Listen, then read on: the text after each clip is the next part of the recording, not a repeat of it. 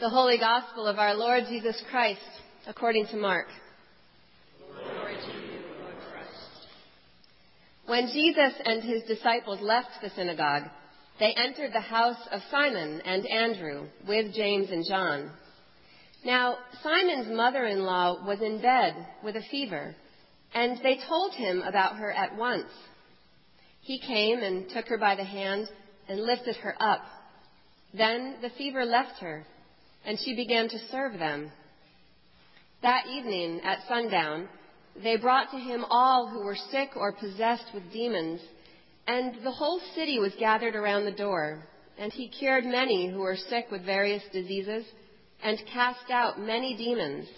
And he would not permit the demons to speak, because they knew him.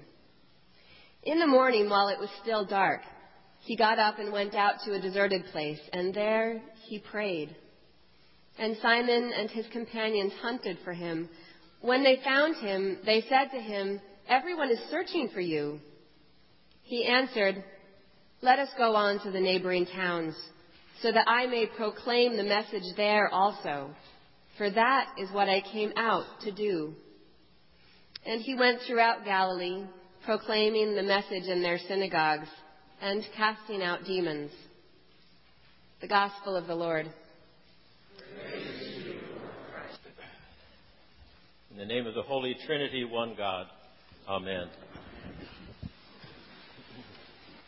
I'm sure that many of you, if you think back over your life, for you and for me, there's a particular book that really stands out, a book that was somewhat life-changing.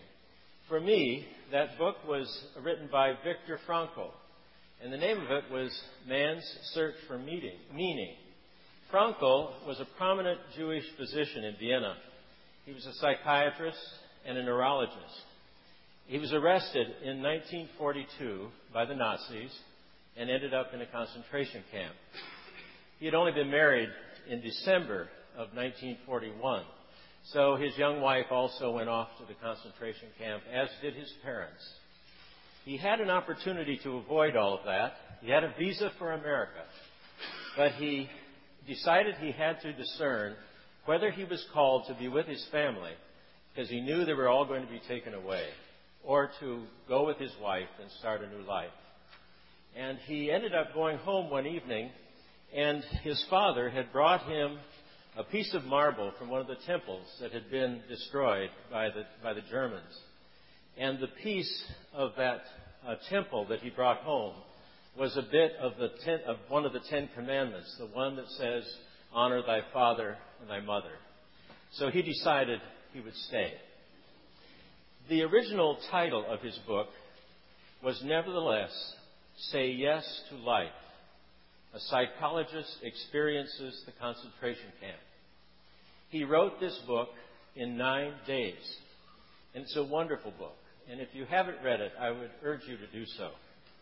In it, Frankl tries to answer the question, why did some survive the camps, as he did, and others did not? And his answer was simply one word: meaning. The book, he says, urges us to find meaning in all forms of existence, even the most brutal experiences. And in doing so, to find a reason to live. Not long ago, I lost a first cousin to suicide. All of us who have experienced that know what a tragic event that is in a family. And it seems to permeate deep into the family, extended family.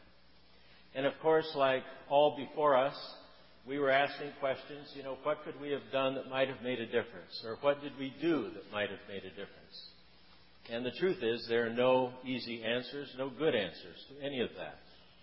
Suicide is the 10th leading cause of death in the United States. Every 12.8 minutes, someone commits suicide. And we know that it's an epidemic among the veterans who have returned.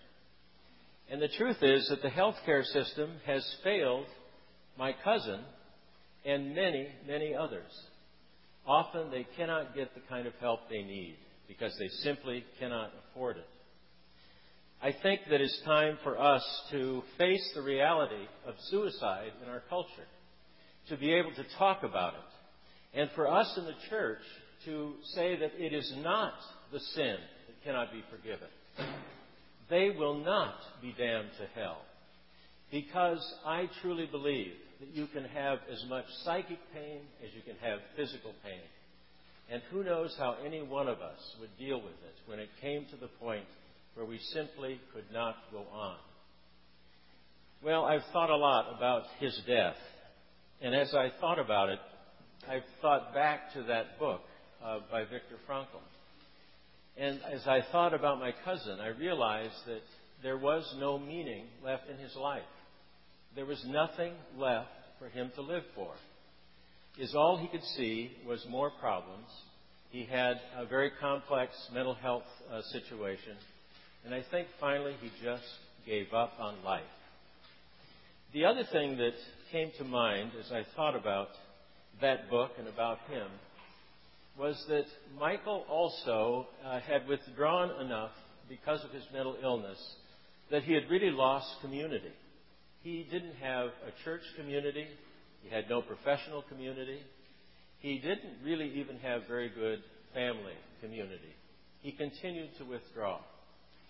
And as I've thought about those two things, finding meaning, so there's a reason to live, and having community, it seems to me that those two things go together. I believe that one of the ways we find meaning is by being connected with other people, being involved in other people's lives, and sharing with other people our own lives. The central thesis for Frankl's book is that we need to find a purpose, a meaning for life. Well, I thought about this as I was preparing this sermon because I saw in this woman, this mother-in-law of Simon Peter, someone who also had lost community and perhaps had lost meaning for her life. The story we have in the Gospel today really is a continuation of the story from last week. It's the Sabbath, so the disciples went to the synagogue, and as Becky preached, while they were there, this person with an evil spirit was present, and Jesus cast out the evil spirit. And then Mark says that immediately they went to the house of Simon Peter and Andrew. So these things, I think, are to be seen together, not as separate stories. But when they came to the house, they find Simon Peter's mother-in-law incapacitated because of a fever. Now, I think there are a couple of things that we see up front that are worth spending just a moment on.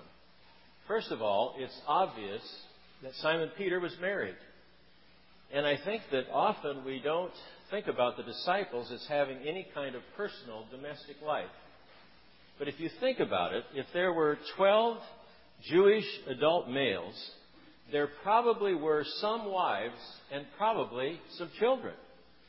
And I think the other thing that presents to us is a different understanding of the kind of sacrifice that the first disciples were making.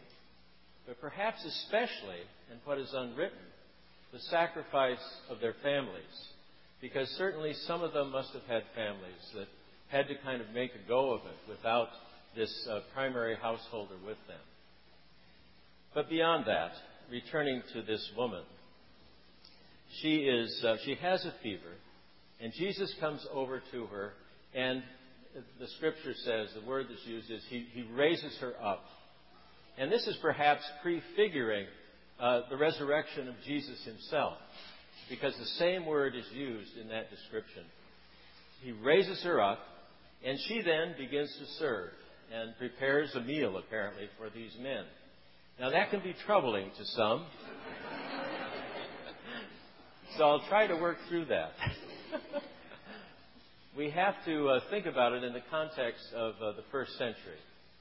Hospitality was such a hugely important thing in the first century. You had to offer hospitality to anyone who came to your house. And it's still true, as many of you know, in terms of the Middle East today. Hospitality is of primary importance. And here this woman was unable to do what she understood she was supposed to do. She couldn't live into that which gave her her identity, the woman of the household. Now, perhaps Simon Peter's wife was not living. Some have speculated that. There's also speculation about the fact that she, as a widow, and perhaps with no male family members, had no choice but to live with her son-in-law and with his brother. So her responsibility in that situation, in that community, in that family community, was to provide hospitality. When Jesus restored her, He restored her in health, and He restored her to her community. And once restored to her community, she was able to return to the meaning of her life, of what made her who she was. But something else happened. Some say that this mother-in-law of Peter's was the first deacon, because the ministry of a deacon is to serve. And the first thing she does is to serve them, to wait on them.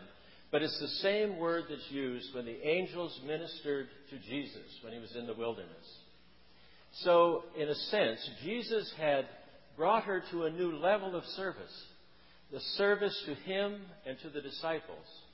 And in doing so, He gave us the example of what service is. So it's not about being subservient, but rather it's about being called to service of another person, to provide for another person, to meet their need, and to be with them. So I think we see this not just in the example of Simon Peter's mother-in-law, but we see this throughout Jesus' healings.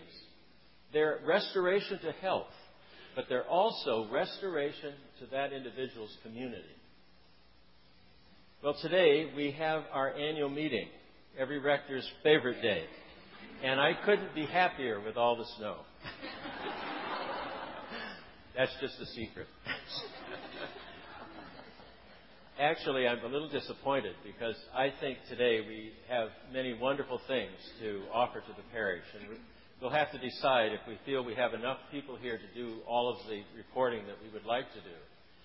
But as you read through the annual reports, I think one of the things that you'll see is that there are wonderful ministries that go on here at Trinity. There are people engaged in so many ways, and unfortunately, we can't even name all of them because there are so many. But what I see, and I hope that you see as well, is that it is this community that has made it possible for us to find those ministries, that draws those ministries out of us, so that we are called to that higher purpose, that higher meaning that makes life worth living. Life is worth living when we give our own lives for the lives of others. And that's what this parish does. So as we build a new parish house, the whole purpose of that parish house is to provide hospitality, to welcome people in, to be a part of a community of faith. And it's that community that makes all the difference in the world. I'm convinced that people join a particular church not because of what they say they believe, and not because of the shape of the building or how beautiful it is, or even about what the preaching or the choir sounds like.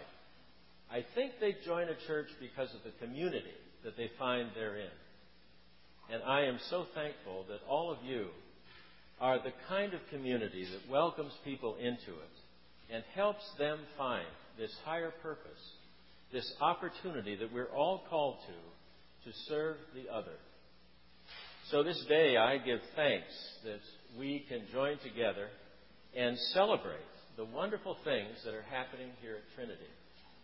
And I pray that for each of us, we may continue to have in our lives a clear sense of meaning, of purpose, of a reason to live, and that we give thanks for the communities that we are a part of. Amen.